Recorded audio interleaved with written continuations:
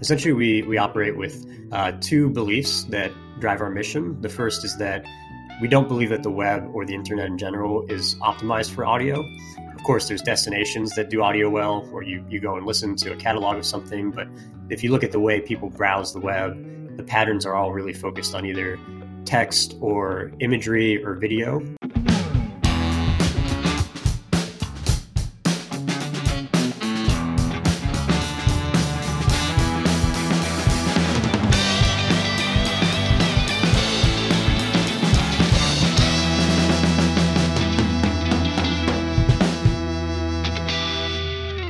Hey guys, welcome to Product Explain, a show where we talk about products and the company's history and strategy behind them. This season, we're inviting folks from in the field onto the show to dive deeper into the products they love and the history behind them. I'm your first host, Jeff Lee. And I'm your co-host, Mike Alcazaran. Today, we're joined by Maximillian Piras, a product designer with Headliner Video.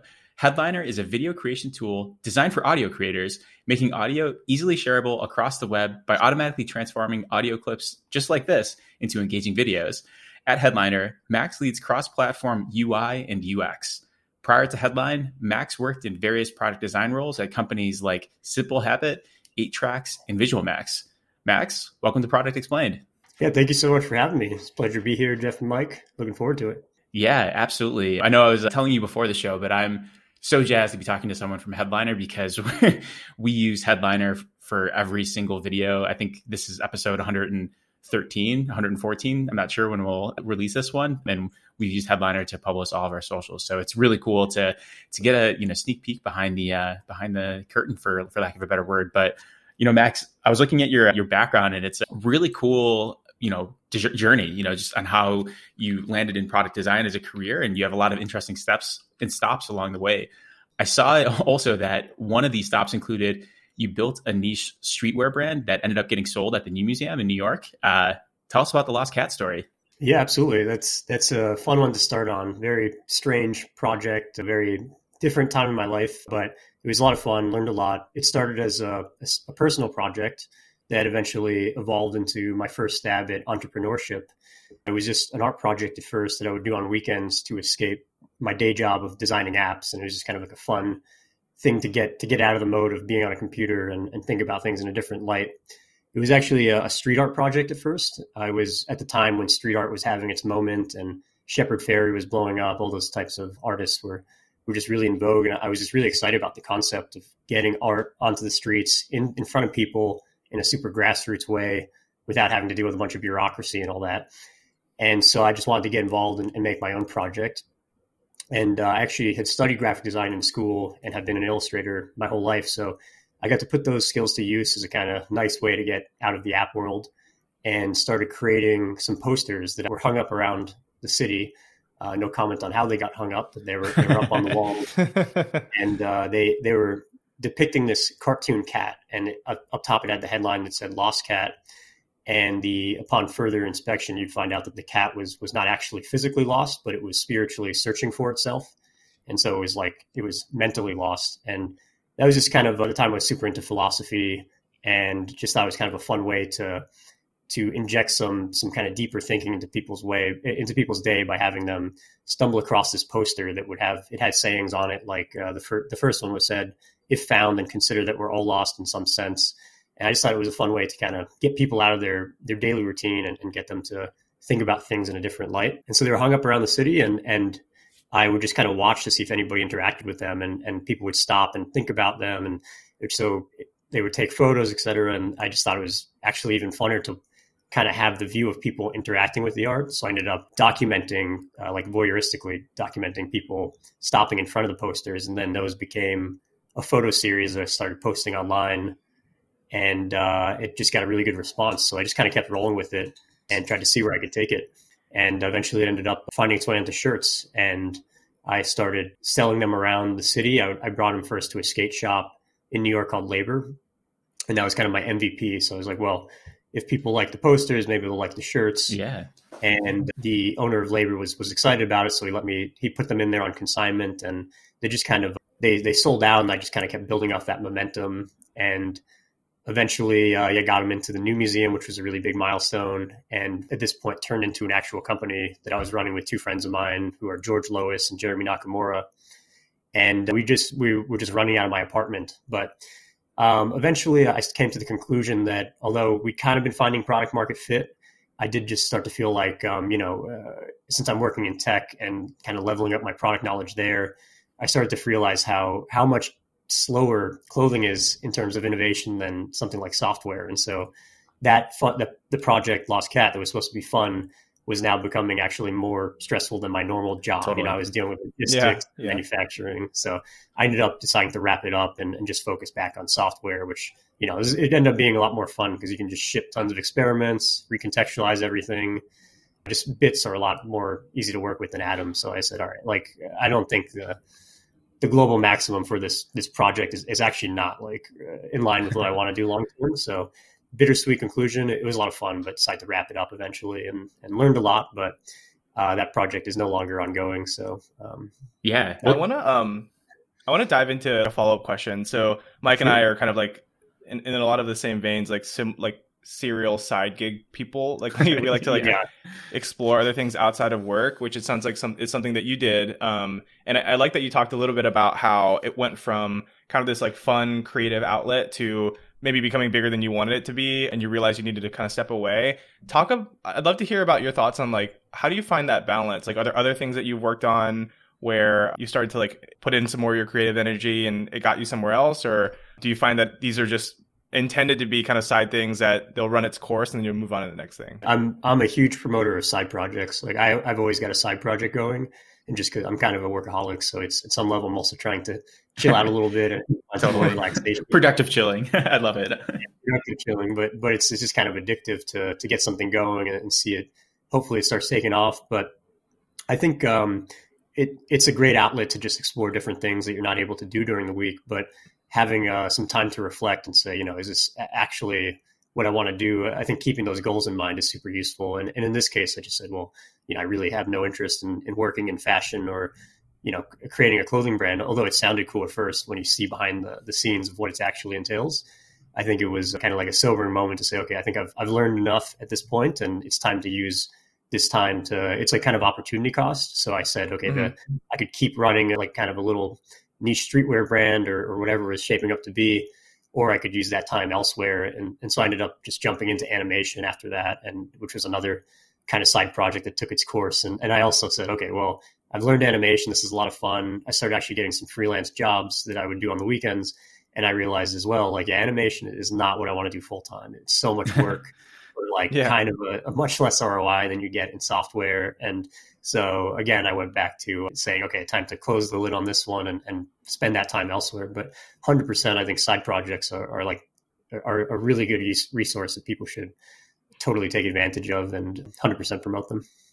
Yeah, sometimes I found the same thing where I put too many irons in the fire, and then I realized that none of them are really. Somebody gave me the analogy once of kicking 100 soccer balls. You're trying to progress all of them forward slightly, and ultimately you're I need to do less in order to progress them a little bit further, and then I figure out which ones are providing me the most joy, or sometimes it's monetary value or whatever you're optimizing for. So it's interesting to kind of hear other folks' take on what happens when you're exploring a bunch of things, because I think it's really hard. Everyone wants to, if you're kind of a serial entrepreneur, you're trying to do everything and be the best at everything. But in reality, you have to kind of pick the one or two lanes that you want to be really, really good at sometimes. And those might shift over time. It might not be forever that you're doing this one thing and kind of kicking ass at it. And I guess following up on your long line of side projects, I heard that you spent time as a movie poster designer. So could you tell us a little bit about that? I think that's also, it sounds kind of similar to the Lost Cat poster idea, which kind of evolved into this art piece, an art experience. But tell us about movie poster design specifically. Yeah, absolutely. In the same vein of, during my 20s, just exploring a lot of different avenues. And when I was growing up, I was in love with movies. I still am, but I wanted to be a director when I was a kid. And I had my little camera that I was filming little skits with my friends. And I eventually skewed into visual art and design and just kind of fell in love with that route. But then maybe getting towards my mid-20s, I had started working in tech and was working at an agency, which all they did was banner ads and microsites. And that was kind of my first view at what it meant to be a professional in tech. I've been building websites my whole life. So I knew that I loved building for the web, but just to actually work in that context, I kind of had not super fun intro to it. And so I was starting to search for maybe other ways to spend my day. And I had this opportunity to start working at an agency that designed movie posters. And since I came from a love of movies and a lot of artists like Saul Bass, who I really loved all the posters they designed, I thought this would be an amazing intersection of my interests. So I tried it out, and I quickly found out that it was actually even less creative than doing banner ads. And it was like the most formulaic, just churn out the same thing factory. All my time was pretty much like airbrushing movie stars' faces to get their wrinkles out.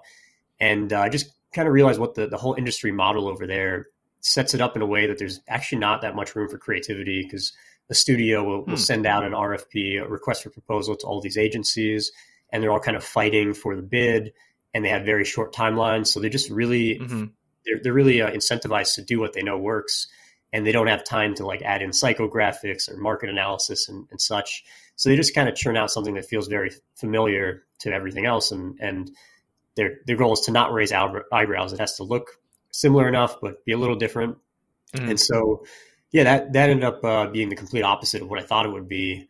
And I started to realize all the posters that I really liked, like Mondo, or, the ones that are more creative, like the Saul Bass ones, those are probably for smaller releases. They're probably for indie movies that have a very small distribution. And so to be successful in an industry as well, you're kind of working in that agency world. And I just kind of came to the conclusion that the web was actually a lot more fun to work on than this. And I hadn't found startups yet, but I was lucky enough to get an offer at 8Tracks right after that, which was the first startup I worked at, and just totally fell in love with it and was really excited to get back into kind of the freedom of software again. So it was a very similar process of kind of figuring out diving in to figure out what the nuts and bolts were and realizing it wasn't actually for me. So here I am back in tech.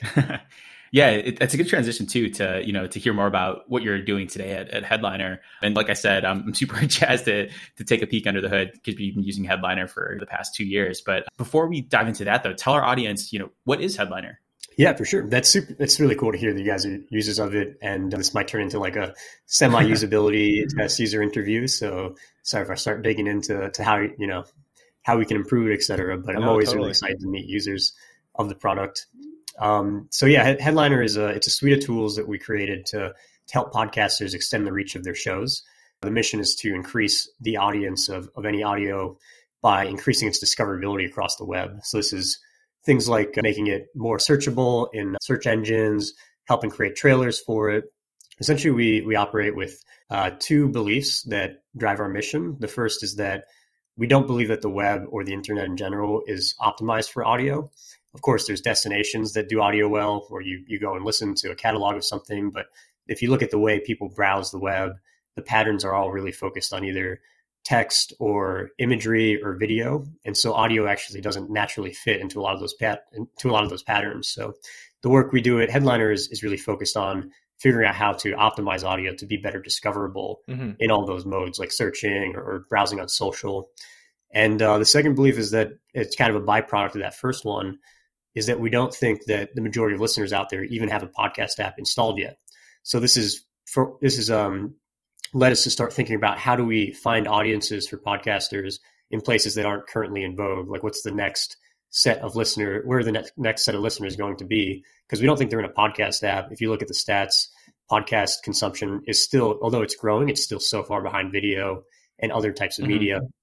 So these beliefs are what drive our product development, and we're just trying to create tools that help podcasters get their audio out there. Yeah, that's super interesting. I wanted to kind of comment on the web is not built for audio. My wife is every movie that we watch at home has to have closed captions on. And then, I used to kind of poke fun at her for it, like, why do you need this? But then we watch Game of Thrones with closed captions on, and you have all these like very unique names. I'm sure Lord of the Rings is the same way, and you're like, oh, actually this is really helpful, because it starts to kind of like reinforce I'm hearing it and seeing it, and now I know all the names and what's going on and all that sort of stuff. And I really love that you kind of commented on how people explore the web. Like I think I stumbled on like listening and watching videos at like 2 or 3x speed now, and it feels like a superpower when you're like powering through a YouTube video that's normally 30 minutes or whatever. I'm sure people listen to our podcast in 2x speed, but hopefully that's okay. I wanted to ask overall, like, it sounds like you've kind of explored a couple different design avenues and kind of landed on tech. And so that's kind of this like mini optimization. And now you're at Headliner. What makes product or at least design, or, both at Headliner unique in your perspective? Like, what makes it a super interesting place to work? Like, how is it different than working at maybe some of your previous stops or other places in tech that you've heard about? Like, tell us a bit more about that. Sure.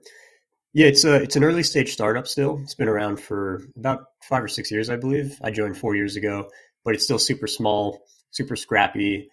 And I think that's the type of company that really attracts me. I love, as from my background, I'm kind of was all over the place. I love to just try different things. And so I love to be involved in all the different avenues, as opposed to being siloed or super, specialized in one avenue. So early stage startups always really attracted me to just to the lifestyle and kind of the mode of communication they have, and kind of the freedom that you have to try new things as long as you have a good reason for it. And obviously, I've always been interested in kind of building things from kind of the ground up. So I think Headliner and 8Tracks as well have been the two companies that best embodied this. And ever since I started on that path, I've just been constantly seeking them out. And I think design at Headliner, right now it's just me. So I'm the only designer, team of one, individual contributor. So I don't know if that keeps it interesting, because I don't know how interesting I think I am, but at the very least, it lets me try a bunch of things. And there's some things that I do probably not great. And there's some things that I think I do differently that could result in interesting things, because there's not any bureaucracy to really stop us from trying it. So right now we're super biased to action, and we just try to ship things and see what happens, and obviously try to ship the right things, but specifically try to ship things that can then give us feedback from our users and from our metrics, and in terms of telling us if we're going in the right direction. So, we're still super early stage. We still have under 20 people on the team, and I think that's a really fun environment. And so I've always gravitated towards them. So really interesting that it's been around for about 6 years, and you've been there for the majority of the life of Headliner. I'm curious, how has the company evolved over the past 4 years? And then a second question to that I'll append is, do you know the history of how Headliner got started? Sure. I guess I'll start with the second one first. Headliner actually ironically started as a very similar app to Clubhouse, or Twitter Spaces now, if you're familiar with that. And it just was a classic case of, too early. And it didn't get really much traction as that product. Although there was this audiogram feature where you could take the audio you'd recorded, or, the audio that you had in that discussion. And then if you want to record it, you could then create an audiogram, which is a little video trailer for a piece of audio. Usually it adds a waveform or some other visuals. And then you can use that to promote your audio. And that, of all the users that were there, that was the only one that anybody seemed interested in. And so they started on this route that they thought, oh, well, maybe it was essentially video editing at that point, although it was a very simplified version of it. And so the initial idea for Headliner was, maybe this is a really simple video editor that's in the browser, and it's priced in a way that creators who aren't professional video editors can justify buying it. And it didn't have a specific audio focus at the time, but it had started as an audio product, so it had those features. And so they launched Headliner, which was the name of this new product. The previous one was called SpareMin. And Headliner was all about video editing in the browser.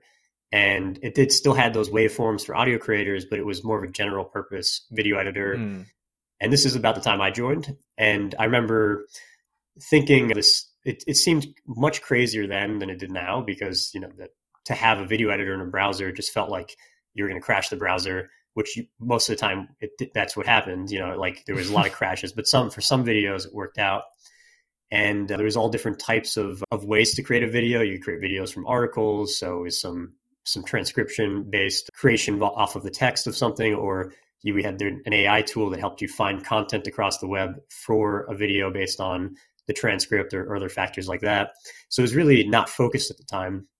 It was just really exploring social video, people who just need to get something onto Instagram or Twitter. How can they create a video of some content that is not specifically made for that? Like, for instance, audio. At the time, you really can't upload an audio file to Twitter or obviously Instagram. So this kind of helped extend the reach for any of those social videos. But they kind of had this Twitch moment, and I joined right at the time when this was where this is really taking everybody's attention, where just as Twitch had realized that their tool was being video streaming, which was at first general purpose. It was primarily being used by video game streamers. It was a small segment, but they were super leaned in. And so Twitch decided to just go all in that on that cohort. And the same thing happened to us with podcasters. Like, podcasters were the ones who were using us the most. Those types of features were getting the most action.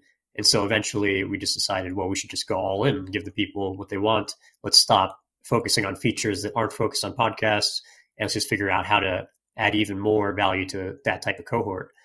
And that kind of started this long string of insights that have really changed the product completely from that day. The first one was that, audio creators really aren't visual thinkers. So we had been operating with this NLE, nonlinear editor paradigm for the UI, which it looked very much like a simplified Adobe Premiere or Final Cut. And if you put an audio creator into that type of product, first of all, everybody's confused with that type of product. It's so powerful, which is a testament to the features. But I use it all the time. I actually did video editing back in the day as well, and I forget where all the features are. It's super powerful. That makes it super complicated. So we realized that audio creators likely don't think like visual thinkers. So they kind of have a different mental model. So we started moving away from those paradigms like the NLE and started trying to figure out how we could let people create video in a format like a user experience, user interface that felt more native to audio creators. Or as to say, it just felt like it got the job done quicker, and we kind of automated a lot of decisions that were superfluous to audio creators because they're really not they don't want to create video. They just don't have a better option of getting their audio out there. So that really shifted the paradigm. So we kind of realized our product was a pain point in itself. They need the end product, or they need the output, but the process of getting it is just a total chore to them. So that led us into thinking, okay, well, probably the ideal time to be using Headliner is closer to 0 minutes. So how do we start figuring out how to take that work off their plate completely while still giving them the same output? And we even actually tried a marketplace at one time where we would match podcasters to video editors, and we'd take a fee from that transaction. And the unit economics just totally didn't work. So we scrapped that. And then we stumbled onto automation, which is to say that we figured out probably the visuals don't matter in most cases. The audio is the star of this video. The visuals really have to look good, but they don't have to be anything amazing. And so we figured out that in a lot of cases, we could probably automate the entire process by hooking up a video template to an RSS feed. And so the RSS feed being the trigger for when new audio is available, we can then send it right into any pre-chosen video template and automatically create videos for podcasters, which is to say to remove the entire experience that they don't like and just give them the part they do like, which is the final output. And so that was probably brings us up to date to today. That's kind of where the product's at. But now we're trying to even disrupt that further with this third insight, which is that, this same process of discovering audio on social media, in a way, it's okay. I think it's actually probably more of a hack than anything because, it just doesn't have it. If there was another alternative, I'm sure people would do it. If you could upload an audio file onto Instagram, I'm sure that would be preferred than to go into another app, creating a video, bringing it back. And so looking through that lens, we started to think, well, if this probably isn't the actual job to be done. It's just the current best alternative. So if we think about the behavior of discovering audio through social media, like what are some other parallel use cases to that? And we ended up landing on this idea of creating a widget that people could embed onto their websites and then preview out audio in there as well, using the same process. So it kind of becomes like the audiograms you use in social feeds, but now they're in a web page. And that's actually much better for a few reasons. Specifically, the feedback loop isn't broken. There's really no attribution for social media videos in terms of connecting them to podcast listens, because there's no link to go directly to the episode. You can't attach a UTM to say that audiogram drove this listen. And that's definitely a problem for some people. They just can't measure the ROI. So in extending this out to the rest of the web, we actually get a really nice attribution cycle, and we get to use things like topic recognition. So we can apply our own AI to say, well, what's happening on this web page? Let's serve up some really relevant podcast episodes. And so this has been a really interesting next evolution for Headliner, where we're saying, okay, beyond social media, how do we get podcasts to the rest of the web? And that's where we are today. That's a product called Disco, and it's super exciting to see it's starting to take off. And I'm sure this will be the direction we're heading in for the next year.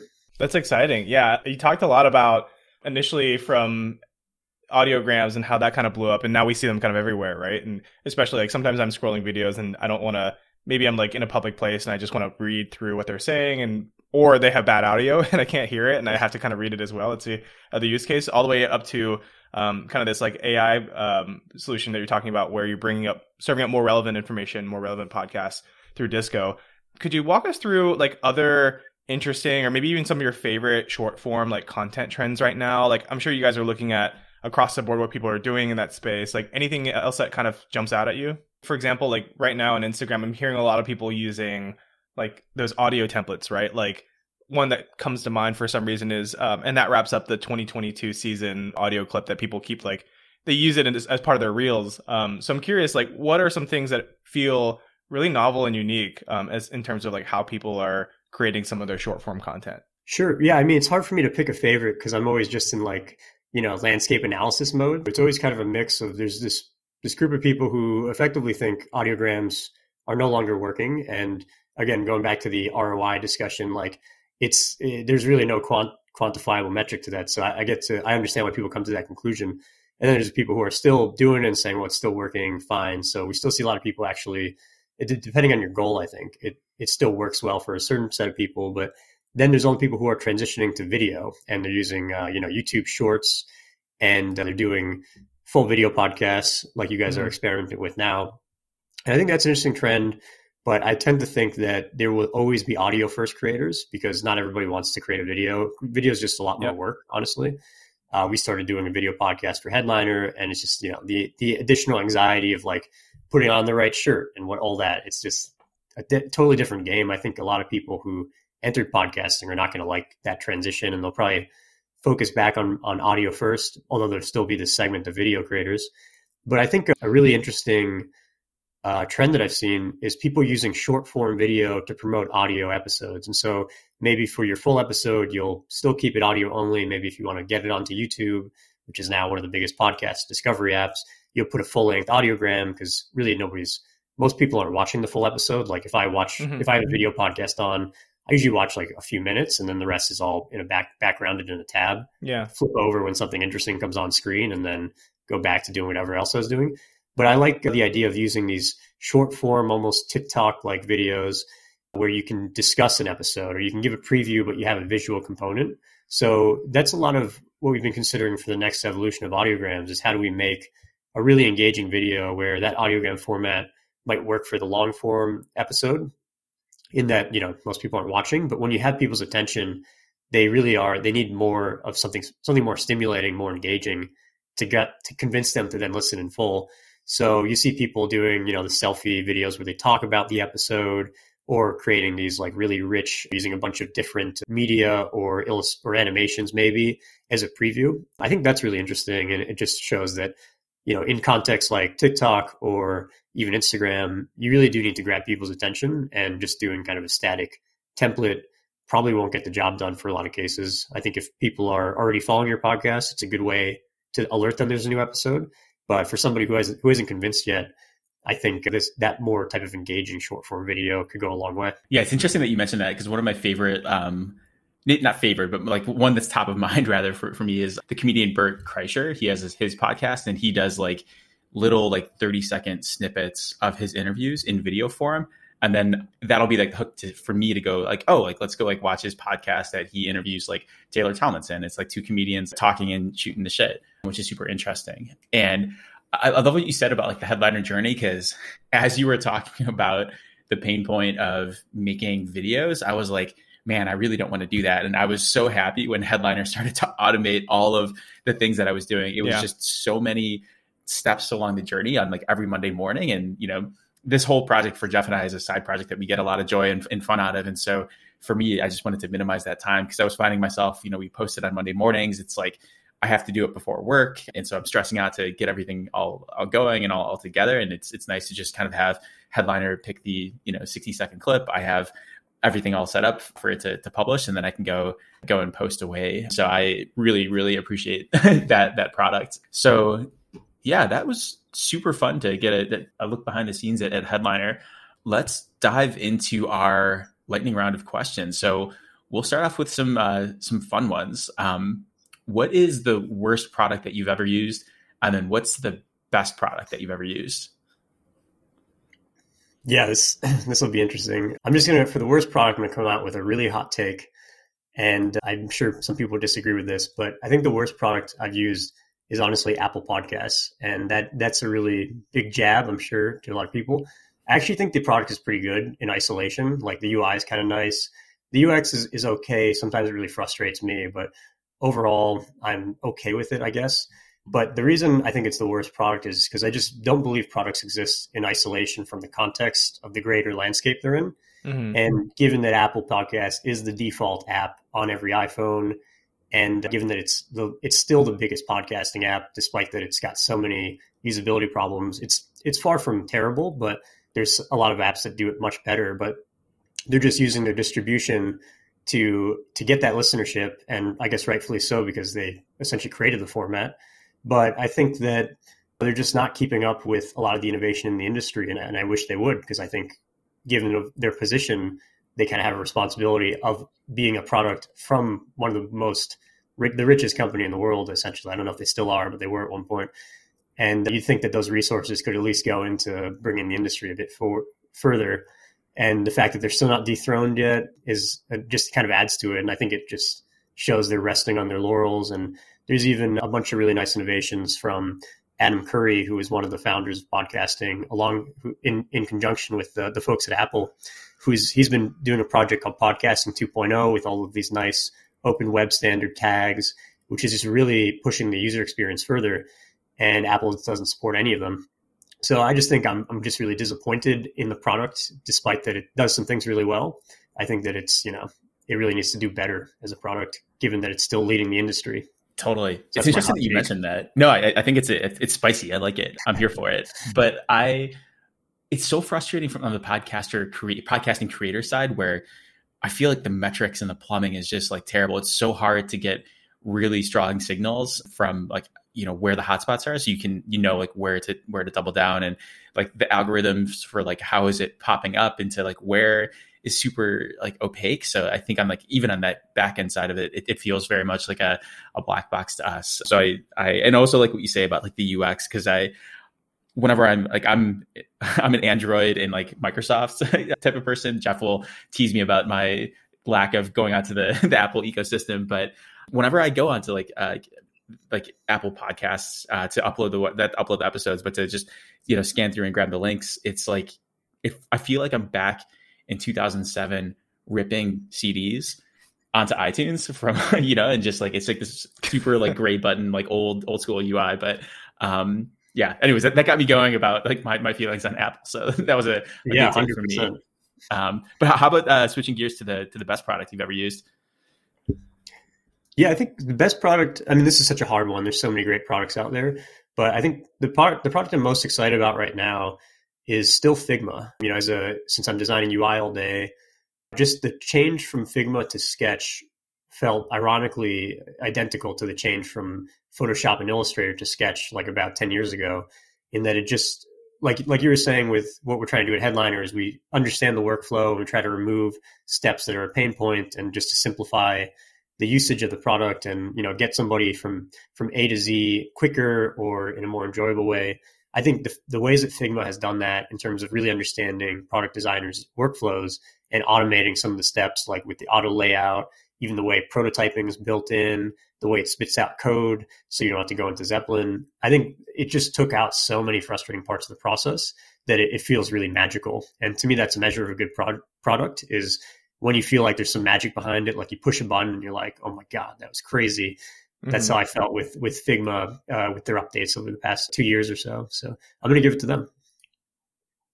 Yeah, it's awesome. We absolutely love Figma as well. It's actually how we design some of our episode art. We do it on Figma, just kind of like replacing some things there. And yeah, I wish we could automate some of that too. But yeah, yeah, exactly. Let's say that you were suddenly the top 1% at any one skill or any one thing that in the world, what might that be? I know you've kind of delved in a lot into the design space, but is there maybe something else that you'd be interested in all of a sudden becoming like the top 1%?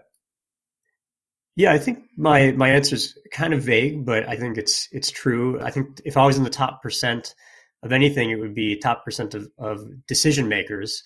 I think the power of good decisions is in any industry you're in is so powerful. And no matter how much talent you have in something, if you're not using it with the right decisions, you could be squandering it. So I think I've been trying really hard to get better at decision making over the past couple of years.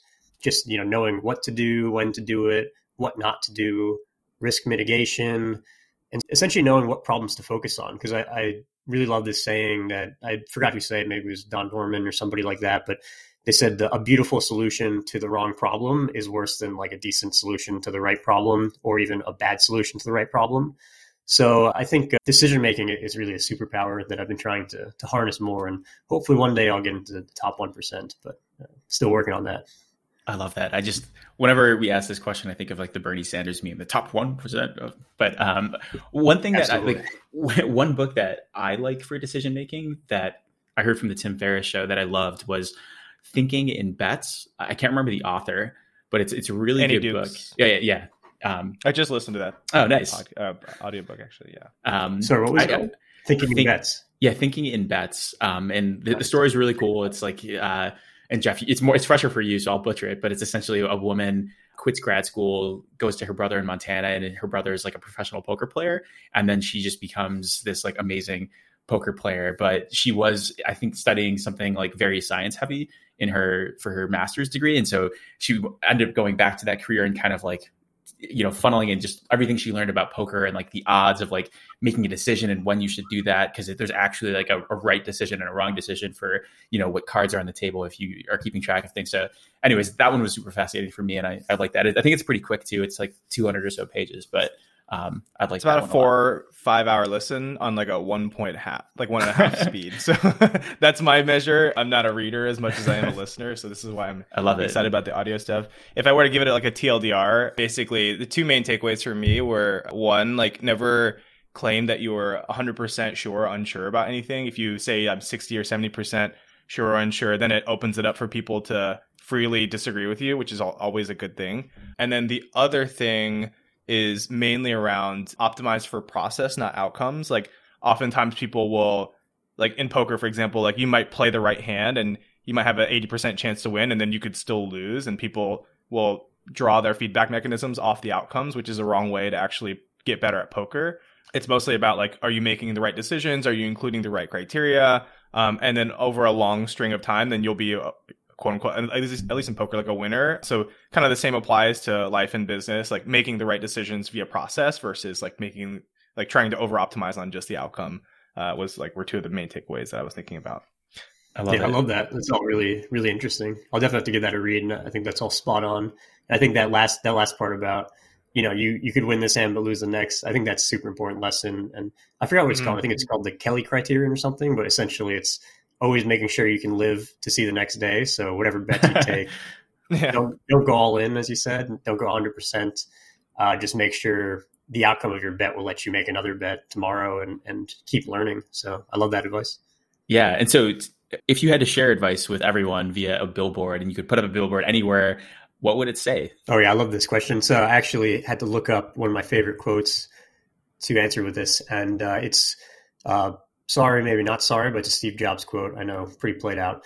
But he said, he had this quote where he said, everything around you that you call life was made up by people that were no smarter than you, and you can change it. And I just thought that was such a empowering, like insightful statement to encourage all of us to just build stuff. If we don't like something, let's try to build another one. Let's give feedback. And I just love how it empowers anybody. You don't have to be a designer to give me feedback on the design a headliner. Happy to hear it. Or design a competitor and we'll try to outcompete it, But I just loved how it empowered people to try to change the world via action. So that's going to be my billboard if I ever put one up. I love it. We'll lead with that one on all of our social. But where can people find you? Any pluggables or any call to action for our audience? Yeah, sure. Just feel free to hit me up on Twitter at Maximillian NYC, or you can reach me at my website, which is also maximillian.nyc. And yeah, I guess I'll plug Headliner. I mean, if anybody hasn't heard of it, definitely check it out. If you're a podcaster, if you have heard of it and you have feedback, feel free to shoot it over to me, max@headliner.app. I'm always trying to just be in the mix of hearing what people think about it and hopefully using that to improve if possible. We try our best, but that's all we can do. So yeah, that would be my plugs. I love it. Well, thanks so much, Max. And I think from the Product Explained perspective, I'm a huge Headliner fan. So really cool to have you on the show. I thought that was an awesome conversation. Yeah, thanks for coming on. So we would love to hear from you, our audience. Let us know if there's any products or product experts that you'd like to see and hear on the show. Feel free to share with us what you think. You can find us on Instagram and Twitter at Prodex Podcast. That's PRODEX Podcast. Yeah, and if you like the show, be sure to like us and subscribe on your favorite podcast platforms. We're on all of them: Spotify, Apple Podcasts, Google Podcasts, Good Pods, etc. Let us know who you'd love us to sit down and chat with next, and we'll see you next episode.